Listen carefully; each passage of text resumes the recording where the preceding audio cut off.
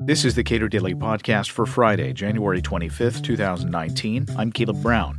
Does the Trump administration's strong support for anti-Maduro forces in Venezuela actually help Venezuelans? And why is the Trump administration so concerned about human rights in Venezuela, but seemingly less concerned about human rights in, say, Saudi Arabia, North Korea, Turkey, and the Philippines? Cato's John Glazer comments on the latest tumults in Venezuela and the U.S. role in it.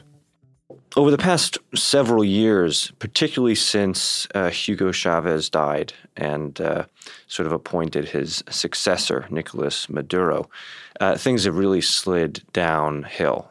So as a result of lots of bad socialist economic policies, hyperinflation, and increasing authoritarianism from the government of Maduro, there's widespread economic strain. People are not getting food. There's massive outflows of refugees from Venezuela.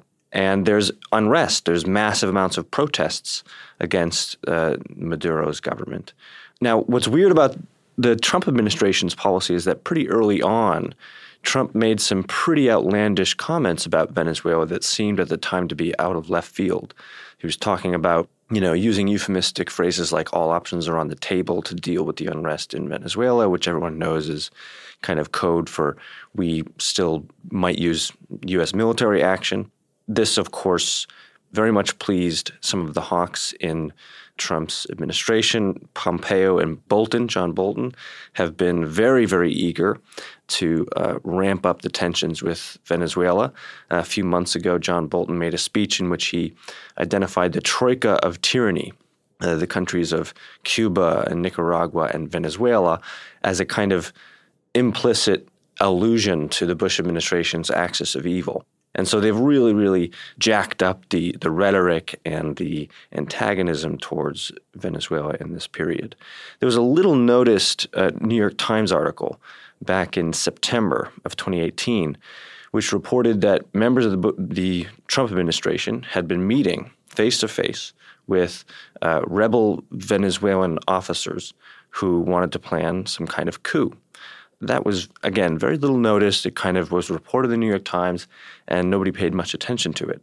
But now, Venezuela's opposition leader, who's the president of the National Assembly, essentially the legislature, has declared himself interim president, trying to oust Maduro. His name's Juan Guaido. And the United States rapidly recognized him as the new interim president, along with a number of states in Latin America. The Organization for American States sort of lent their legitimacy to it. Maduro acted very angrily towards this, of course. He's threatened to expel U.S. diplomats there. And then the United States called for a United Nations Security Council meeting on the situation in Venezuela, which is a pretty big step. It's a diplomatic signal that the United States wants the world to focus on Venezuela. And, according to international law, if the United States wants to introduce some kind of military force in another country, they would need UN Security Council approval. So that's, I think, kind of what that's supposed to signal. The other kind of troubling part of this is that not only has it been discussed as a way to respond to this that we should cut off funds and further sanction the Maduro government, but that we should send aid to the opposition, particularly led by Juan Guaido. So this is very clear kind of intervention on the part of the opposition in Venezuela. And apparently Rubio, Senator Marco Rubio, had been working on this effort since a few weeks into the Trump administration. He organized a meeting with the wife of a famous Venezuelan opposition leader who was, according to the New York Times, the architect of Mr. Guaido's rise. Rubio was in talks with the Trump administration in the past couple of days saying, look, here's what we want to do. We want to recognize Guaido. It was known before that he was going to announce himself president. And so this is looking a lot like things used to look in the past. I mean, the United States has a very long history of intervening in Latin America and imposing regime change. Columbia University's John Coatsworth identified 41 instances of U.S.-led regime change throughout the 20th century. So this is a habit of ours to constantly meddle in the internal affairs of the countries in our own hemisphere, and often not on the side of the Democrats. So, I'm kind of weary about this U.S. sort of interventionism in Venezuela, although the terrible Maduro government, there's no excuse for them. They really don't have legitimacy. They've been tearing the country apart, really, and they're brutal authoritarians. But it's curious to me, number one, why it's in U.S. interest to get this deeply involved in such a heavy-handed way, where we're meeting with rebel opposition leaders and kind of helping to orchestrate a coup. And secondly, how this fits in with Trump's overall foreign policy. It seems to be incongruent with his kind of general America firsty, let's not intervene in the internal affairs of other countries kind of sentiment. So I was about to ask, what has that given us? The fact that even if you accept the idea that the United States is, late to the game and perhaps isn't actually orchestrating a lot of these things behind the scenes, the fact that it looks that way really feeds into the narrative of people like Hugo Chavez, like Nicolas Maduro, who would like the people of Venezuela, and many other countries have sort of the same reaction to U.S. plans or U.S. desires, which is to say, let's keep these people out of our country. How does that help? How does the U.S. making such a big show of its interest in the regime in Venezuela or other countries, how does that actually help the long-term stability of those countries, or does it? Well, it's unclear to me that it necessarily will. When we begin a kind of process of meddling in the internal affairs of a country like this, there's often misplaced certainty and overconfidence in our ability to trust the opposition or help usher in or guide some kind of transition in government. We don't know that much about this Juan Guaido, and it would be perfectly consistent with our history if, years down the line after we help him his rise to power, he turns out to be a nasty fellow himself. We just don't know. I'm trying to figure out why the Trump administration in particular is doing this. Part of it might just be personnel. So he has a number of neocon-leaning and nationalist hawks like Bolton and Mike Pompeo, who've been very forceful in this kind of regime change rhetoric, borrowing from the neocons of the aughts and the 90s.